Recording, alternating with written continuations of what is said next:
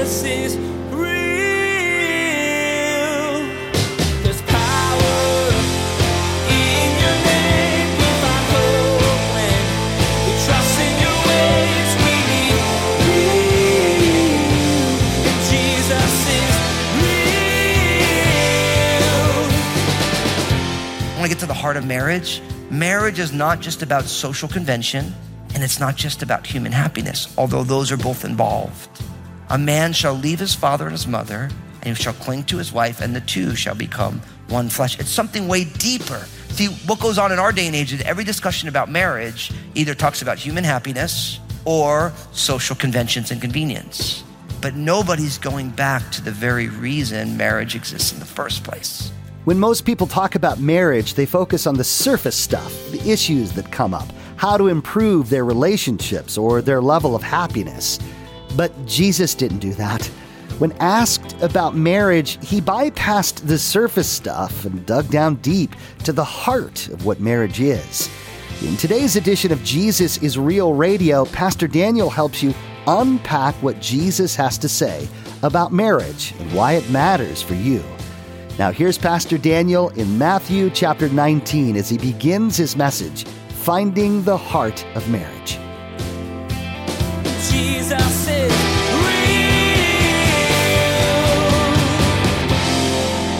So you talk about this series that we're calling Real Talk. And what we're going to talk about today, there's really nothing that's more real than what I want to talk with you about today. Because when it comes down to marriage and interpersonal relationships and all that is entailed with it, I realize that I am going to be treading on ground that there's all sorts of things there. But one of the things that I love the most about who Jesus is that Jesus never shied away from a hard conversation. Isn't it true? It's like Jesus never shies away from a hard conversation.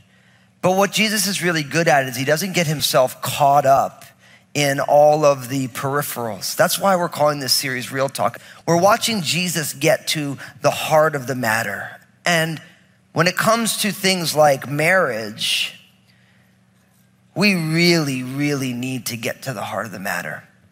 Because there's so much baggage, carnage, there's so much hurt and wounds. It's been politicized in every way we can fathom. That in some ways, when it comes to marriage and God's intention for families, it's almost like, where do you even begin?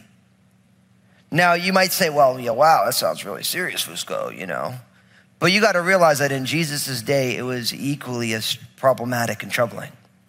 That in Jesus' day, not all of the discussions, but a lot of the same discussions were raging. And what I love about Jesus is Jesus didn't get himself caught up in all the peripheries, but as Jesus always does, he got right to the heart of it. He realized he lived in a less than ideal world where there was all sorts of tensions, but yet Jesus still pushed everybody to the ideal, even in the midst of the tensions. Because of what Jesus has done, I feel that I need to do the exact same thing.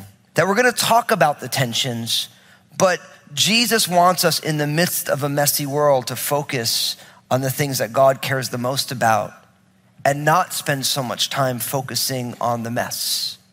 And I think that's when it comes to discussions of family and marriage in our generation, there's so much mess that everyone just talks about the mess and nobody talks about God's ideal. And what it does is it obscures the point, really. Because by the time you talk through all the messes, and listen, we all have them in all different areas of our lives. We all know people who have those messes, right? All of a sudden you're like, I don't even know what to say about this anymore. You feel stuck. But Jesus, in the way that Jesus walks through this world, he always points us to the most important things, to the heart of the matter. Now, because this message is on marriage, I know for some of you who are single, you might say, okay, so this is going to be a dud message. Just pull out the sports score or whatever. Listen, there's going to be all sorts of stuff for all of us here. So like, no matter where you find yourself in life, if you're single right now, you know married people, so you need to know this. And if you want to be married, you want to train before the race. It's good, right? Nobody ever goes out and runs a 26.1 kilometer marathon. You train before you do that thing, right? Else you come up lame in the middle of it. So if you're single and you want to get married, you want to hear this stuff. This is super important. If you're married, you definitely need to hear this stuff, because I also realize that according to recent statistics, about 40% of Christian marriages end in divorce. That's about 12% better than non-Christian marriages. And I'm talking about Christians who are committed to going to church. So what that means is that 100% have the potential of divorcing, but 40% will actually walk through that all the way. And I'm sure that there's some of you in here right now where that is something that you are actively contemplating. And there are those of you who are no longer married, you're divorced or widowed, and you're like, well, so what about me? So this hits everybody where everybody lives. And so as we're gonna let Jesus speak, I'm just gonna hide behind the text and we're gonna trust that God will do his work. So open up in your Bibles to Matthew chapter 19, verses 1 to 12. Matthew 19, verses 1 to 12. Now look at what happens here. Matthew 19, picking up in verse 1, it says this. Now it came to pass, when Jesus had finished these sayings, that he departed from Galilee and came to the region of Judea beyond the Jordan. And a great multitude followed him, and he healed them there. The Pharisees also came to him, testing him and saying, is it lawful for a man to divorce his wife for just any reason?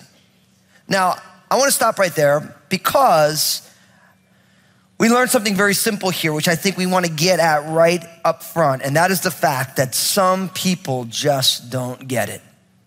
Some people just don't get it. And in this case, I'm talking about the Pharisees.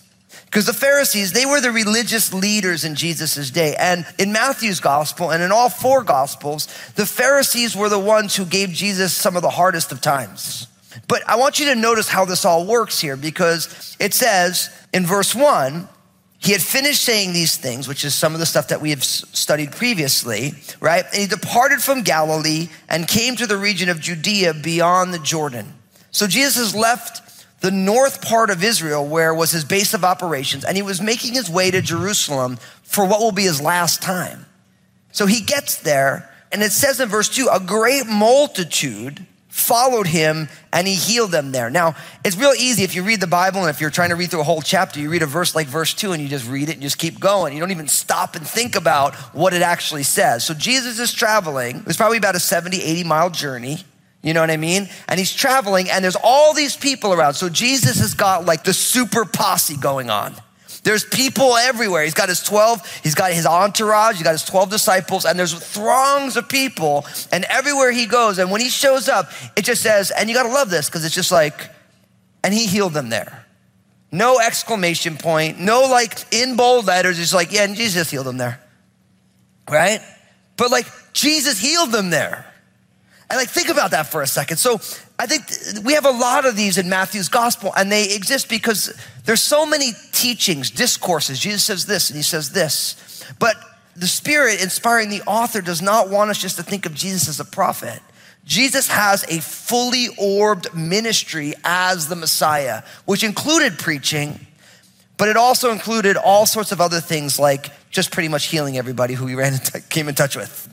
You know, and so, but you can imagine in the midst of this, right? So Jesus is teaching and he's healing and all this stuff. Then the Pharisees come up, and the Pharisees, it doesn't say that they rejoiced in the ministry of Jesus. They were grateful that he healed them. It says, and the Pharisees came to him, testing him. You know, and some people just don't get it. And I bring this up because it's so easy to see the Pharisees in the Gospels and be like, oh man, those guys are knuckleheads. But we never actually let them be an admonition to us, because are we the people who sometimes just don't get it?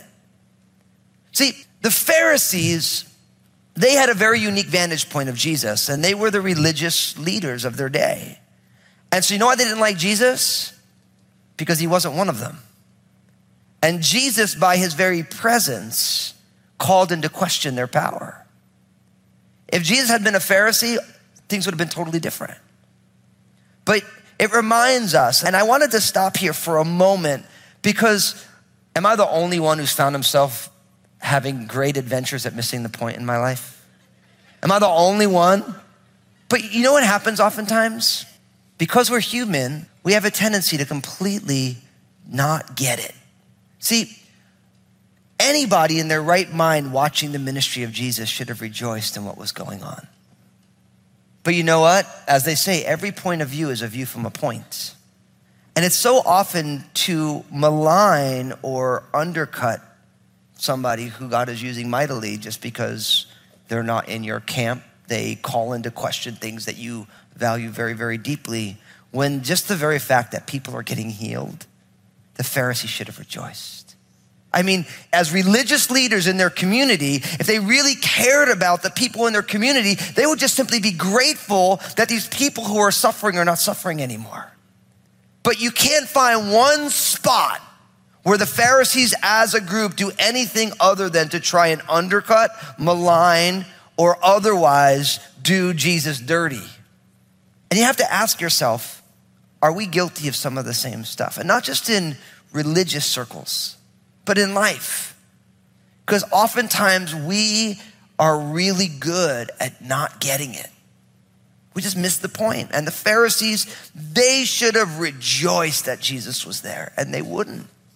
Is there an area, or maybe there's a person, or maybe there's a situation where you should be rejoicing at what's happening, but really what you're doing is just trying to figure out how to undercut it? Whenever you're in that space, what I've learned is you're never in the spirit when you're in that place. It's just the flesh. It's like us being like, well, for whatever reason, I don't like that, and I don't really like that, you know? When it's like, no. Don't be like the Pharisees, where you just miss the point. You just don't get it. Because the Pharisees, they should have been like, man, so like, can we talk about this whole healing thing? And like, is there a way that maybe you can help us learn how to do that so that we might be able to help our people more? But no, they come up to him and they're testing him and they say to him, is it lawful for a man to divorce his wife for just any reason? You know, it's like total non sequitur. It's not like something's going on. It's just like, is it lawful? Can a man divorce his wife for any reason he wants? Right? Now, it's interesting that it says, can a man divorce his wife? Because in that culture, wives were not allowed to divorce their husbands. So again, 2,000 years ago, Second Temple Judaism, and really everywhere in the world, in a patriarchal society, men were allowed to divorce their wives. The wives had no recourse to divorce their husbands, okay? I'm not saying that it's right. I'm saying that's just the way that it was. And so their question comes, and Jesus, as he always does, he answers a question by leading with a question. That's how Jesus gets to the heart of the matter. He answers his questions that he receives often by leading with a question. So look at what he says in verse 4. And he, speaking of Jesus, answered and said to them, have you not read that he who made them in the beginning made them male and female? And said, for this reason, a man shall leave his father and mother, verse 5, and be joined to his wife, and the two shall become one flesh. So then they are no longer two, but one flesh. Therefore, what God has joined together, let no man separate. They said to him, why then did Moses command to give a certificate of divorce and to put her away? And he said to them, Moses, because of the hardness of your hearts, permitted you to divorce your wives, but from the beginning it was not so. And I say to you, whoever divorces his wife except for sexual immorality and marries another commits adultery. And whoever marries her who is divorced commits adultery. His disciples said to him, if such is the case of the man with his wife, it is better not to marry. Now, they ask, what are the parameters for a man to get divorced? Can he divorce his wife for any reason? And Jesus answers with a question. And really what he does is he quotes two verses to want to push down a reality that I think is so important. And that's this, that creation is marriage's foundation. The foundation for marriage is creation. This is very, very important. This is talking about God's purposes and plans for the world, that creation speaks of marriage. The foundation for marriage is in the heart of God all the way back in creation. Now, I think this is very, very important because this is a ground for marriage. Its foundation, the thing that marriage is built upon, is God's purposes and plans in creation. Now, this is super important. Now, we know Jesus is getting at that because he actually quotes 2 verses. Notice what he says. Have you not read that he who made them in the beginning, notice that. Isn't that creation language? He who made them in the beginning. How does your Bible begin? In the beginning, God created the heavens and the earth. So he's saying, listen, don't you remember what we learned in creation? God made them in the beginning, and he made them male and female. That is Genesis chapter 1, verse 27.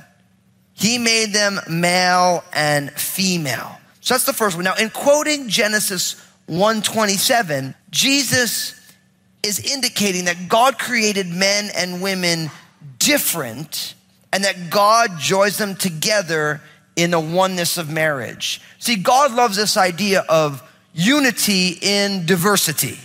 It's like the idea of the Trinity, that there's one God and 3 persons, Father, Son, and Spirit.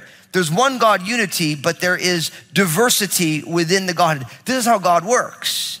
And in the same way, one biological man with one biological woman, the 2 become one flesh. There is unity in diversity. Now, you know, I think this is such an absolutely cool idea because our culture does not understand unity in diversity. It only understands unity in uniformity. All we see is that it is impossible in American culture for 2 people who are different to actually be united together. But what's amazing is that the founding fathers of our country understood this by having one government, but having a division of powers. See, they got all this stuff because they were deeply rooted in God's intention for humanity. But in our day and age, it doesn't play out. Why? Because our culture says anything that is different is ultimately evil. That's what our culture says. But right here, you have God created them male and female, Genesis 1:27. Then he quotes in verse 5, and for this reason, a man shall leave his father and his mother and be joined to his wife, and the 2 shall become one flesh. That is Genesis chapter 2, verse 24. First he says, don't you remember what he who created them in the beginning said? And then he quotes 2 Old Testament scriptures. Now, if you know Genesis chapters 1, 2, and 3, right? You find that there are 2 creation accounts. First, you have Genesis chapter 1 to chapter 2, verse 4, which is the 7 days of creation. It's almost a creation poem. And then what happens is then in chapter 2, it's almost like the Spirit of God zooms out and then zooms back in and wants to focus on the 6th day of creation when God created Adam and Eve. And we get not only God making them male and female, but God's plan in making them that way. Now, the idea of this, and I think this is super important, the one flesh language, it vividly expresses a view of marriage as something much deeper than either human happiness or social convention or convenience. Now, this is why I think this is so important. When I get to the heart of marriage, marriage is not just about social convention, and it's not just about human happiness, although those are both involved.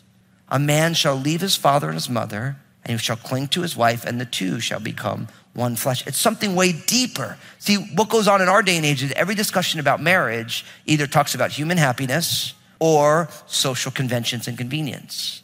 But nobody's going back to the very reason marriage exists in the first place.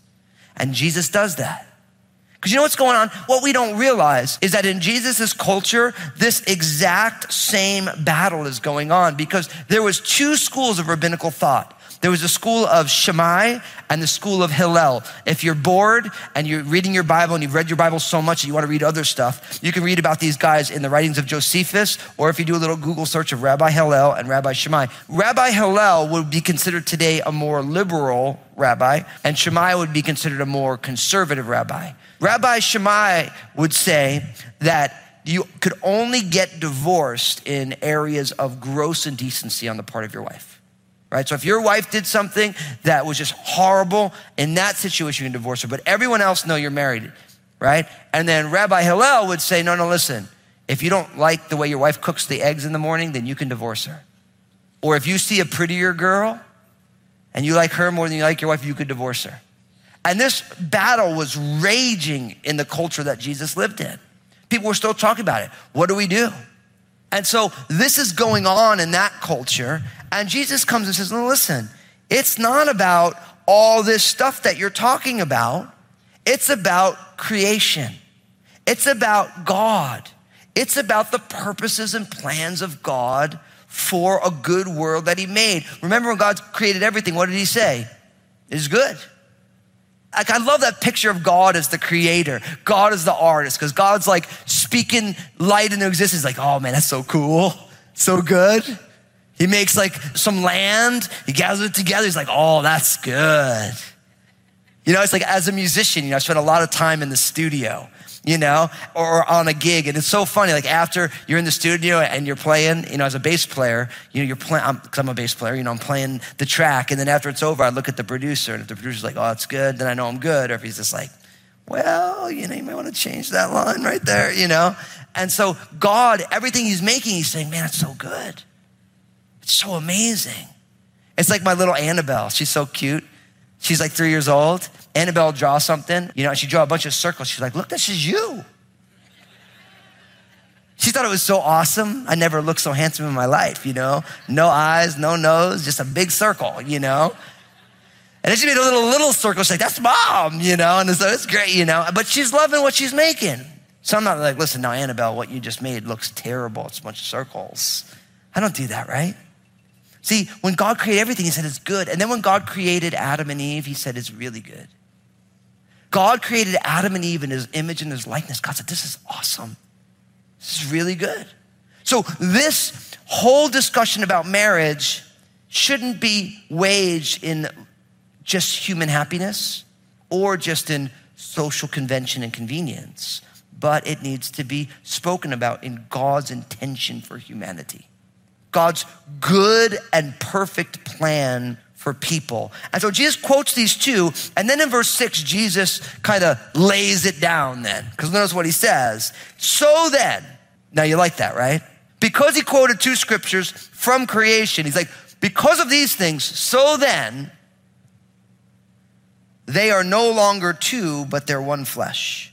Therefore, what God has joined together, let no man separate. You hear what Jesus is saying? He's saying, listen, when you're married, you're not two anymore, you're one. And because you're not two, you're one, God put you together, let no one separate it. Now listen, I quote this at every single wedding I've ever done, and anytime I talk to a couple who wants to get married, I bring them to this verse. Because I say, listen, you realize the commitment you're making is right here. That if God is bringing you together, let no one separate. And I'll talk about this a little more in a little bit. I want them to realize what's at stake. And you know what happens anytime I meet a couple who's struggling and they're using the D word? I bring them to this verse. I say, look, you're using language that God would not even entertain. And people get upset. You know why? Because when people have enough water under the bridge, you can say, well, listen, this is really, like, I need to get out of here. You don't even know. But listen, what God has joined together, let no one separate. Like, I want you just to let that sit. I mean, we've heard this verse so many times. But when was the last time you really let it sit? It's not the government brought them together. It's not their families came together. It's not the pastor presided over it. God has brought them together. And that changes it, doesn't it? Jesus is real.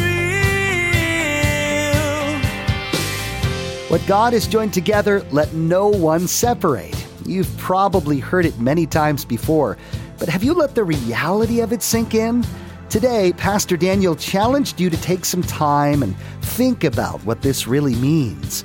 God bonds two people together in marriage. There's a weight and intention in that. But as Pastor Daniel shared, this reality should impact your decisions. It's important and should make a difference to you. Hey everybody, I want to invite you to join me in reaching people with the message that Jesus is real. Would you pray about partnering with us in the ministry of Jesus is Real Radio? Your support in this way helps us to keep sharing God's word and helps us reach more and more people. Thank you for considering partnering. Find out more at JesusIsRealRadio.com. Next time on Jesus is Real Radio, Pastor Daniel will continue this deep dive into what Jesus says about marriage and why it should matter to you. You'll learn that Jesus says that having a hard heart is at the core of divorce. Pastor Daniel will help you unpack what this means for your life. You'll see that the ball's in your court when it comes to how soft your heart is. You decide how you respond to what happens in your life. You've been listening to Jesus is Real Radio with Pastor Daniel Fusco of Crossroads Community Church.